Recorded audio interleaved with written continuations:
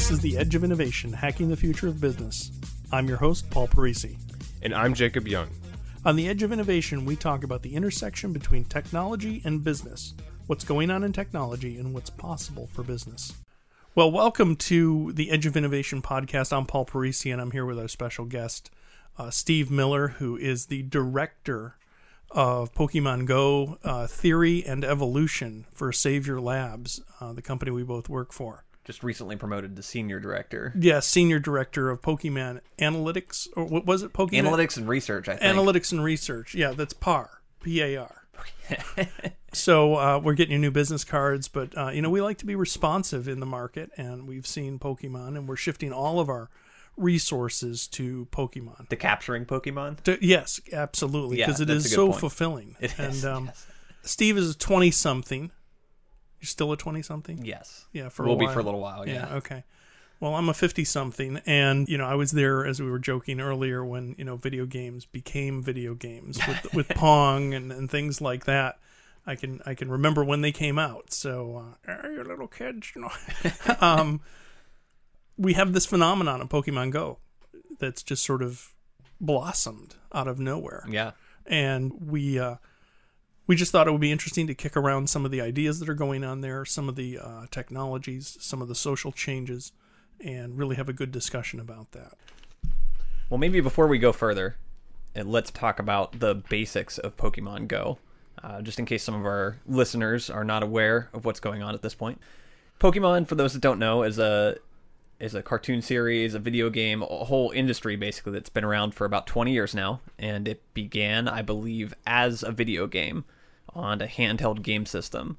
And the point of that game was your little avatar character walked around this virtual world and had to, quote-unquote, catch all of the Pokemon. And so the goal of the game was very open-ended. It was very free. You could go at your own pace. You could catch all or a few Pokemon if you wanted. You could level them all up, or you could stop early. It was not a perfectly linear game. It gave you a lot of freedom and flexibility. And so the game is iterated on top of that. It's been pretty similar formula.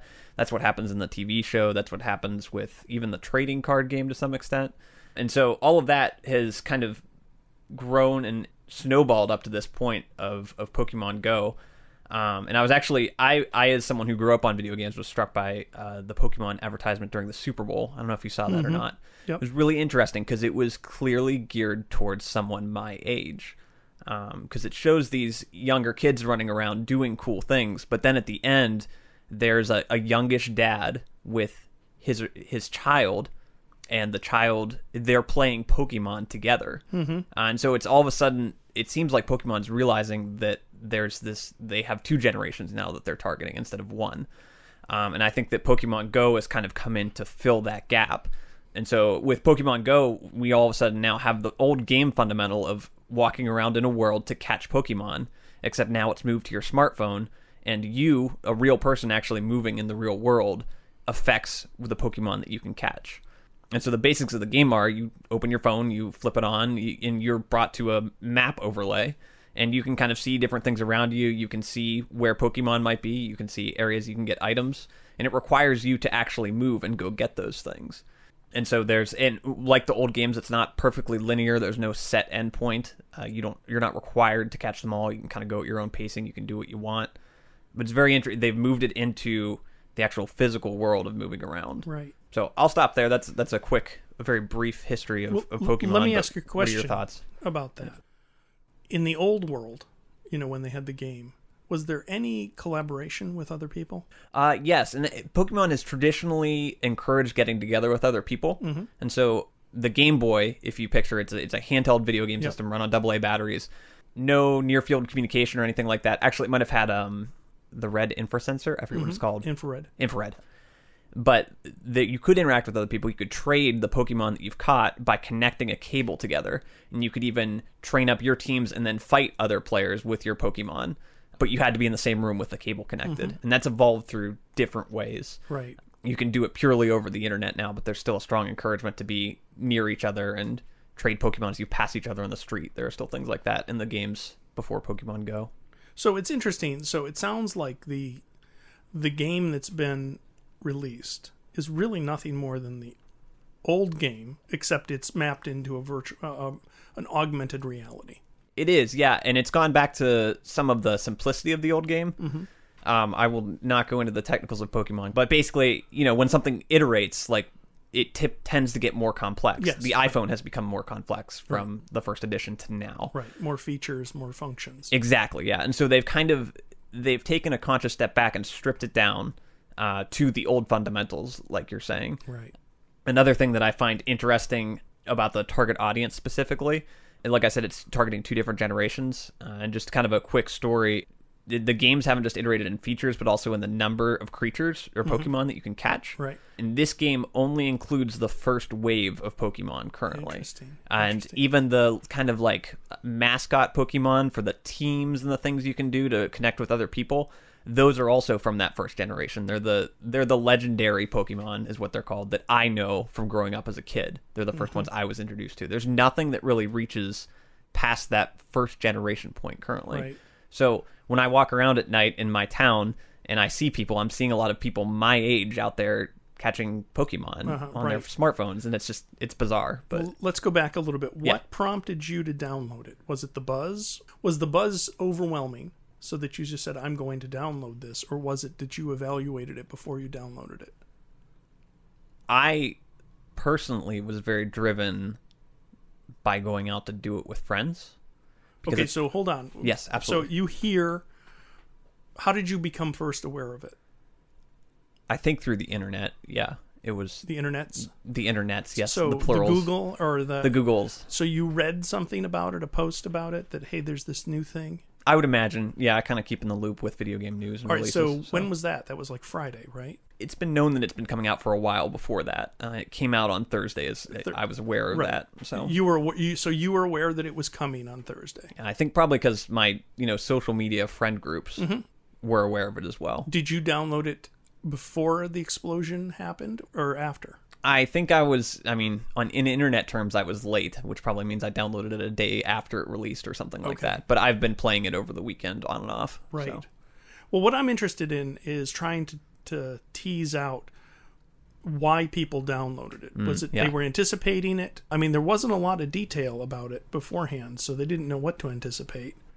Except there was this new thing coming out. Was right. Augmented reality a known thing? Did you know that augmented reality in Pokemon was coming? I did. It circulated. There's a lot of good writing within games and a lot of good engagement with it. I mean, I just, as someone who's interested in this, okay, so you were generally aware of it. Yes, but I think it was mostly within the game circle until the weekend when it actually released. Okay, so as someone who consumes game-related media, I was aware, but the average person was probably not until it blew up. So some of your friends, yes, would you characterize those as game-aware people or not that have chosen to download this? Yes, some of them are, some of them are not. Some of them caught on to the wave. They saw other people playing and downloaded it. So okay. And were the people that, let's just think of one of those people that caught on to the wave. They weren't game people, but downloaded it as a follower, basically. Yes. Were they aware of Pokemon and they understood the context of Pokemon, or was it just, this is a neat new game? It's a mix of some. I think that many people my age are at least aware Pokemon exists, even if they didn't play it or not. But I have a friend, apparently he learned about it because a number of people at his company were walking around catching Pokemon during the day, during work. And the company's in a central city location. And so some of them were even able from their desk to pull out their phone and say, okay, I'm going to catch this one that's near to me right now. Interesting. And so he actually, I don't think this friend ever grew up playing Pokemon, but he rode that wave of external hype at that point. So he's not a read up on games that are coming out. He'll play casually, but yeah. So that's interesting because what I'm trying to get to is what is the trigger that caused them to download it? Is it the wave of use, or is it the knowledge beforehand of saying, gee, the new Star Trek movie's coming out. I want to go see that because I like Star Trek. So I'm a Pokemon person. I like that. I'm going to download this whether it's good or not. And it sounds like there's a mix. Yeah. I mean, certainly the ones in the culture knew it was coming. But then it had enough... which I think is really intriguing about this is it had enough social juice where it became collaborative for a common experience. Yeah. Which I think is really wild because we don't see that in games. Angry Birds doesn't have that. None of the real games out there, and again, I'm not a gamer, so you might say that there are other examples. Are there any other examples that perpetuate a social engagement like this. There are examples that exist. A lot of them are more fringe, I think. Right. One that might be interesting for the discussion of this podcast and seeing things that come together is this game actually has a predecessor that it's built off of called Ingress, which I only learned about after this game came out. But from what I understand, it was a very similar concept, just not with Pokemon. But you walked around and you found locations and you captured things or gained levels or whatever it was with that specific game. But it was augmented reality, and it was they actually pitched it as, Ingress, something's coming into your world. Interesting. But good marketing. Yeah, absolutely. I had never heard about that before. I think that it had the same sort of social interaction walking by people. But what's interesting is Ingress doesn't have the stored up value of Pokemon. Yeah, and so true. It doesn't have the connection. I'm pontificating here. I'm saying it didn't have the initial stickiness or there was no handle on it that somebody that wasn't involved in it to be able to grab onto it, whereas almost everybody on the planet has heard of Pokemon, regardless of your age. Yeah. Oh, what's that about? And you might have it in a context of a game or a cards or whatever it was, or a movie. But that additional handle really changed the value proposition for an Ingress. So yes. In some ways, I'm very fascinated to hear the interviews that come out with the team to see if they had any notion that it would have this type of viral effect. Yeah, it's a great question. Thinking from the point of our typical topics on the podcast of business and technology, talking about kind of that bringing in the marketing, everything behind it, kind of the stickiness, like you're saying, it kind of feels like when Facebook released Messenger, it's, Facebook owns the internet in many ways. Right. And Messenger, if I recall correctly, wasn't that great of an app when it first came out. Yes, that's right. It just existed. But we all had to use it because we were all Facebook already. Right. And so Messenger is successful, not on its own merits necessarily, but on the merits of Facebook. And I'm wondering if there is, I'm not signed up to Pokemon per se in the same way that you're signed up to Facebook, but there is a carryover of the merit so that, okay, Pokemon has moved to my smartphone now. I'm not used to this, and it's moved to walking around. Right. But I am interested because I've been interested in Pokemon before. Sure. And so there's that same kind of, this app is almost borrowed both technology and marketing from external sources. Absolutely. The tech's already built, the marketing's already built up. It's just... It's taking what's laying on the floor almost and putting it together. And it also has the aspect, which doesn't seem to be a mainstream aspect, of you being able to say, hey, have you seen this? Hey, we can go do this together. Yes. We can go walk around the real world and capture these fun little things. So to me, that was sort of the gee whiz wow, because it's got people walking around together. Yeah. Socializing. So, we are critical, and I think in some ways video games are very insular. You sit in your own room and you may be talking to people across the world, but you don't go outside. Yes. And now we have this video game that is compelling people to go outside, and it's funner to do it in a group. Funner? Is that a word? More funner. More funner? Yeah. More funner. Correct, it's more funner to go out and do it in a group. So it's just a wild twist to me that all of a sudden we have something coming from this, I'm always looking at my phone that is, almost mandating that I go out with a group of people and enjoy this together. Yeah. So there are the Pokemon wandering around out there, and when you have to actually walk close enough to one to capture it, but your phone will give you an option to say, okay, when you're in the capture phase of the game, you have the option to turn on augmented reality. And all of a sudden, a Pokemon that was just on your screen before with a kind of normal backdrop is now placed into the real world using your phone's camera. And so I have a goofy picture of me, for example, with a Pokemon sitting on my belly or something like that. But that's become part of the phenomenon, is people taking pictures of Pokemon in weird places. Wow. So, there's this bird Pokemon just sitting on the floor in your kitchen, or, there's all these different kind of aspects that have shown up. And so that augmented reality feature of it is another strange but good collision that's kind of enhanced it. Right. It's that shock and awe initial value of, oh, there's a thing I know in a place it shouldn't be, almost. Right. Well, there's been a lot of talk over the past 20 years about virtual reality and how that was sort of the be all to end all. And, something weird happened about a year and a half ago when Microsoft talked about their new product, HoloLens. And it was this thing, you put on your face you can still see, but it projects images out onto the wall or your refrigerator or whatever it might be. Oh, yes. And so people are looking at that and saying, gee, I really don't know how that works. I don't know how that feels. I get the idea of virtual reality because I'm in a place that I've never been in or am not in right now. And I can get up and walk around and touch things, or not really touch them, but look at them and turn around and see somebody behind me. That's virtual reality. But augmented reality sort of caught us a little bit by surprise. At least it did me. It's like, what are you doing? Microsoft, what the heck is this thing? And I don't need to see a spreadsheet on my refrigerator.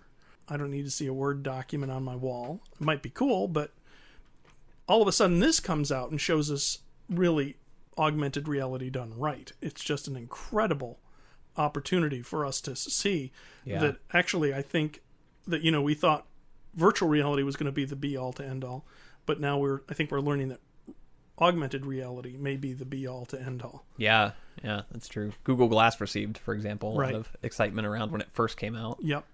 We may learn it in the future. We may learn it may have been ahead of its time, which I'm not sure that works time-wise. That's true. But... That's true. Well, I think, and it was a technology dying for an application. I think if we had the Pokémon Go on Google Glass, it might be a different acceptance rate. So many people would be injured and dead right now if that was true. That's true. You have to wear big bumpers. Playing Pokemon Go right now. So one of the initial questions was that, it's all free. How do you earn money? Now, as it's emerging, you can buy different things in the game. What are some of the things you can buy, Steve? Yeah. So within the game, basically, it follows somewhat the trend of normal mobile games. You can do everything without paying, but if you want to accelerate the speed at which you play the game, if you want to make it easier for yourself, you don't have to walk as far, you can buy abilities to, have more Pokemon appear closer to you. Or you can buy extra materials that help you catch Pokemon rather than having to travel around and collect them yourselves. And so the game doesn't it's not what we would necessarily call pay to win, I suppose. There's no wall point at which you can't pass if you don't pay.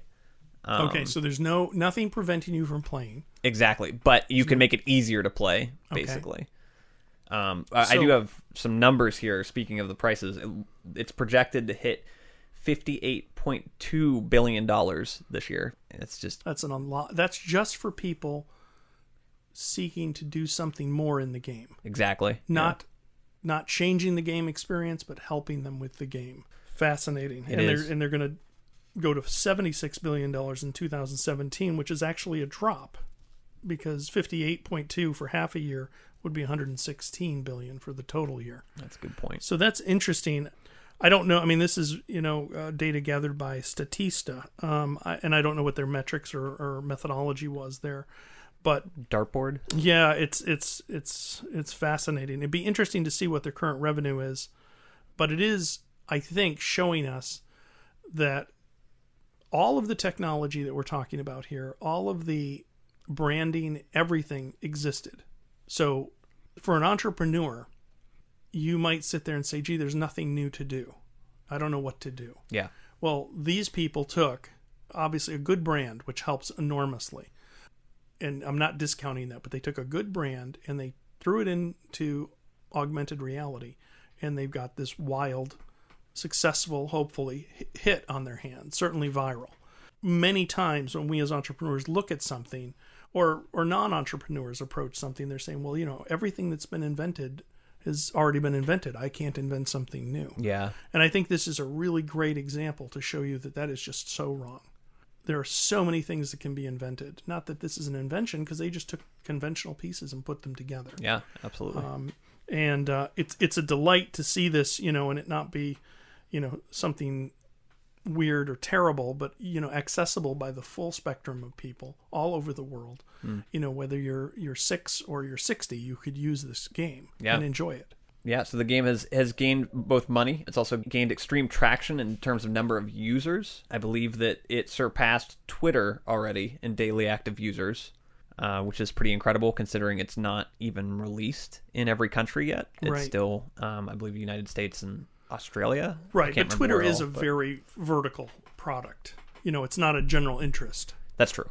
So, I think it is incredible traction. I mean, if anybody could get the traction that Twitter has, they'd be delighted. Right. So for this to do that just really establishes that it's a great idea. Yeah, absolutely.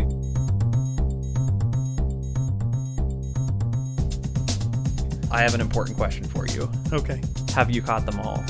No, I actually can't figure out how to get it installed. No, that's not true. I didn't have my Google password with me. I thought it was interesting that they chose to use Authenticate with Google. Yeah. Did you read about the Google authentication with iOS? Well, I heard you tell me about it, but I didn't read about it. Yes. Oh man, so. You're okay. Yeah, so apparently Google was taking all of your information on iOS, or rather the app was. It was requesting full permissions from Google, which is something only Chrome and Gmail use. Right. Yeah, I think it's interesting. I mean, there's a lot to talk about with this, and I think there's a lot of societal things, there's a lot of technical things. But, it points out that humans are driven by engagement. They want to be engaged with whatever's going on and what's interesting. And that's, I mean, if a million people find something interesting, it's probably interesting. So when they went and installed this in the rush to participate, they, could easily bypass or not ask that question. What exactly am I giving up? That's a good point. In this exchange here. Yeah. I've only actually ever had one app that said, this does not require permissions. Yeah. And it's my favorite app, probably, just because of that. Which app is that? It's just it helps you pick cards for a game called Dominion. It's an open source app, and I smiled when I saw that. I was like, wow, you guys are smart. Yeah, it is very interesting. I mean, when you look at the different rights or permissions that are asked, even across the platforms, iOS and Android, Android apps tend to ask for everything. iOS, because of the App Store and that, the overruling of the Apple God, they don't ask as much. But one of the things that you have to realize that when you opt in or use sign up with Google, you're giving Google access to all of your information. Yeah. Not just the app maker, but Google as well. Yeah. So critical things there to think about. We do live in a different world. So, when you're sharing that information, you're sharing it with a broader audience than you might think. Yeah, that's a good point. You're not only giving the app the ability to authenticate you, but you're giving Google whatever information that app shares with Google. So, Google knows everything. We're just giving them more and more and more and more and more and more. So, for example, let's talk about this. There are going to be trends that emerge from your playing this game, and Google can predict where you are, and who you're with. That's a good point. So now we have clustering. We have the fact that Steve and Bob tend to go on Thursday afternoon for a walk in this area.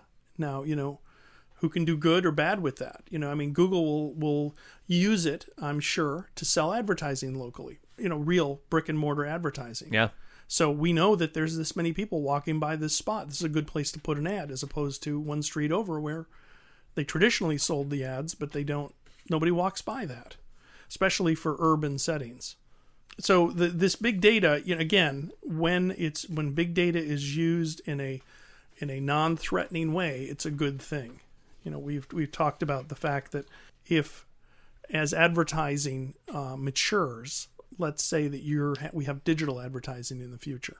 So when you're walking by, it's going to show you ads that are relevant to you. Same thing with the radio, things like that. So as I express myself in the real world, I give Google more opportunities to target me because now I know where you are. Yeah. And so I can change the billboard there to be, I've got 10 people and they're all interested in the Celtics in Boston. I can put a Celtics ad up. That's a good point. And I can sell that to them to say, these are some people that are looking at it. Yeah. Going even further than big data, maybe towards conspiracy theory realms. Ooh. We've got a couple articles already that have come out saying, is Pokemon Go basically a way to get Big Brother everywhere? Now that we've got people literally sticking their cameras in places and they've got all their geospatial data, even your Pokemon are tagged as to where they're caught. So you don't even have to be watching live. You could just see where people trend to be. One person was saying, this is a really funny, interesting idea. It's a user said, what if that local church is a mosque, talking about an area where Pokemon might be, they suspect of terrorist activity, and they want photos of it, or photos of the cars around it and their plates, or photos of the people coming in and out. meaning that should the director of the FBI need eyes somewhere, all he has to do is tell the game to stick a Pikachu in the room, and some unassuming schlub will send him a photo in no time. Yeah, absolutely. And there's some implicit walls built between private and public. So that may be difficult to happen in the open, but it can happen on the back end, or sly, if you will. Yeah. But also it gives corporations information that government might not be able to have because of the laws. So it's going to be fascinating. One of the things that, there's an article out that talks about a company called InQtel, IN-Q-Tel. And they were interested. We had talked to them about one of the companies I had about them buying some of the technology. And these are CIA, that type of NSA, CIA people. It is a government organization. Oh, wow. And this is the kind of stuff that makes them salivate. This is just very interesting stuff. So to your statement to say, what about that, or what the article was asking, that is a reality right now. That could be happening right now. Mm. The only thing that's a control there is, can the agency, the government agency, delegate Pokemon to say, put something here. There's the only thing that has to happen. Yep, I would imagine they'd figure out a way to do that pretty easily. It wouldn't be difficult for us to probably figure out how to do that. Yeah. From social engineering and all sorts of stuff. That's a good point. Yeah, so maybe taking a step back and just talking about the issue of privacy as a whole, what are maybe some practical steps listeners could take to prevent this kind of collection, or to be careful with it at least? Or... There isn't anything you can do. Oh, well. I mean, you're giving your presence and tying it to a geolocation. You're also giving your friends. I can correlate that. So, if I don't like people that like you, if I want to know who Steve's friends are, this is going to give it to me. And it's going to tell me where they are all the time. Yeah. That's reality. I mean, anybody can say, oh, we're not using it for that. But they have it all stored. It's all there. It would be interesting to see what their data anonymizing policy is.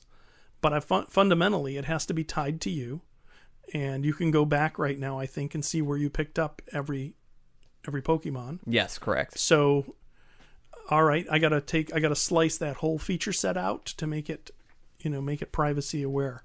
I don't think that's going to happen. Yeah. What's fascinating here is that Nielsen Rating Company has always rated TV shows for how popular they were. Yes.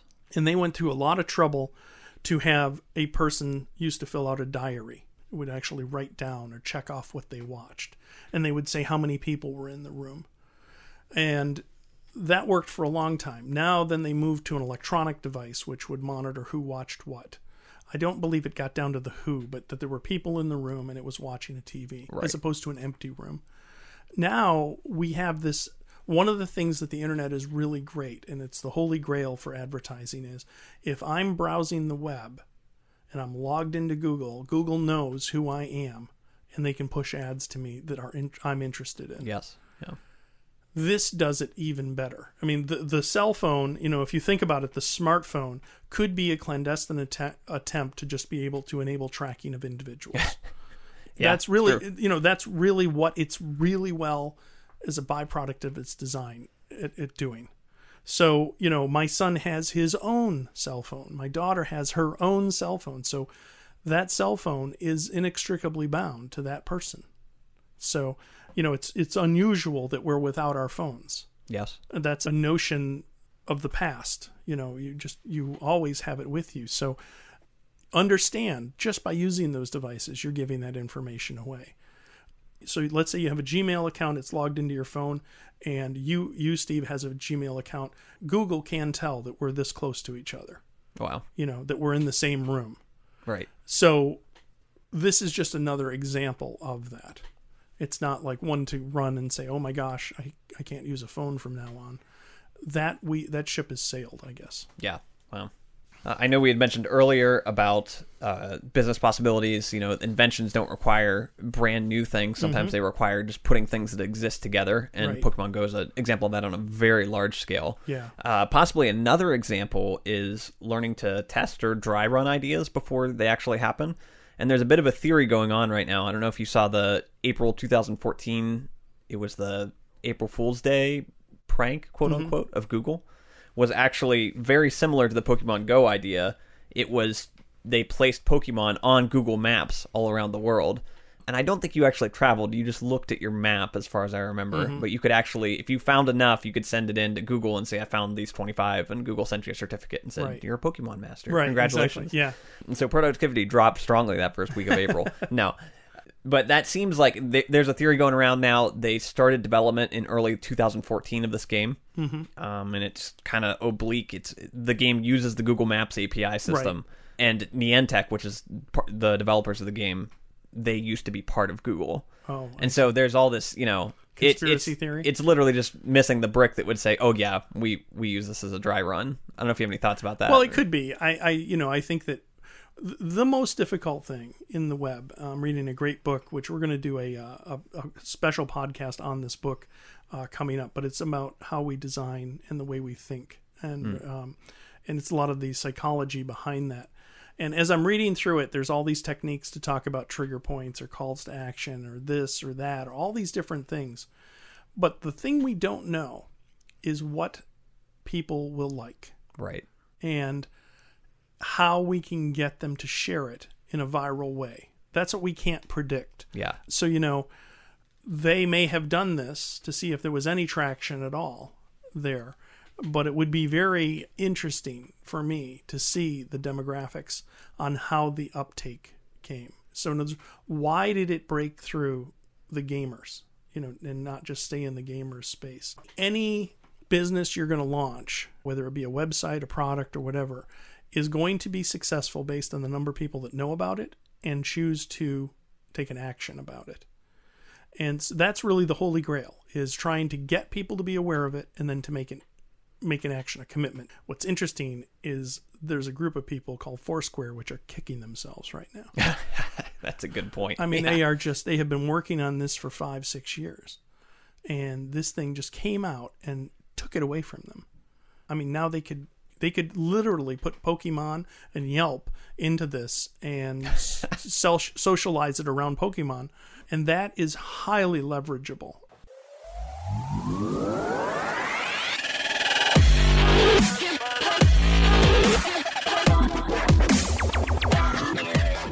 The Edge of Innovation is brought to you in partnership with Savior Labs.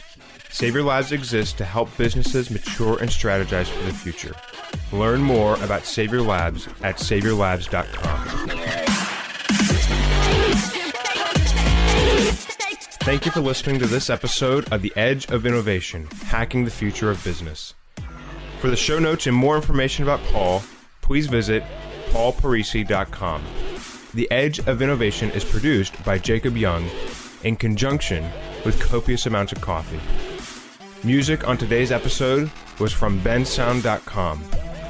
Paul can be found on Twitter at pdparisi and on LinkedIn at linkedin.com/pdparisi. This episode, like all our episodes, is transcribed and available at paulparisi.com. Thanks for listening, and we'll see you next week.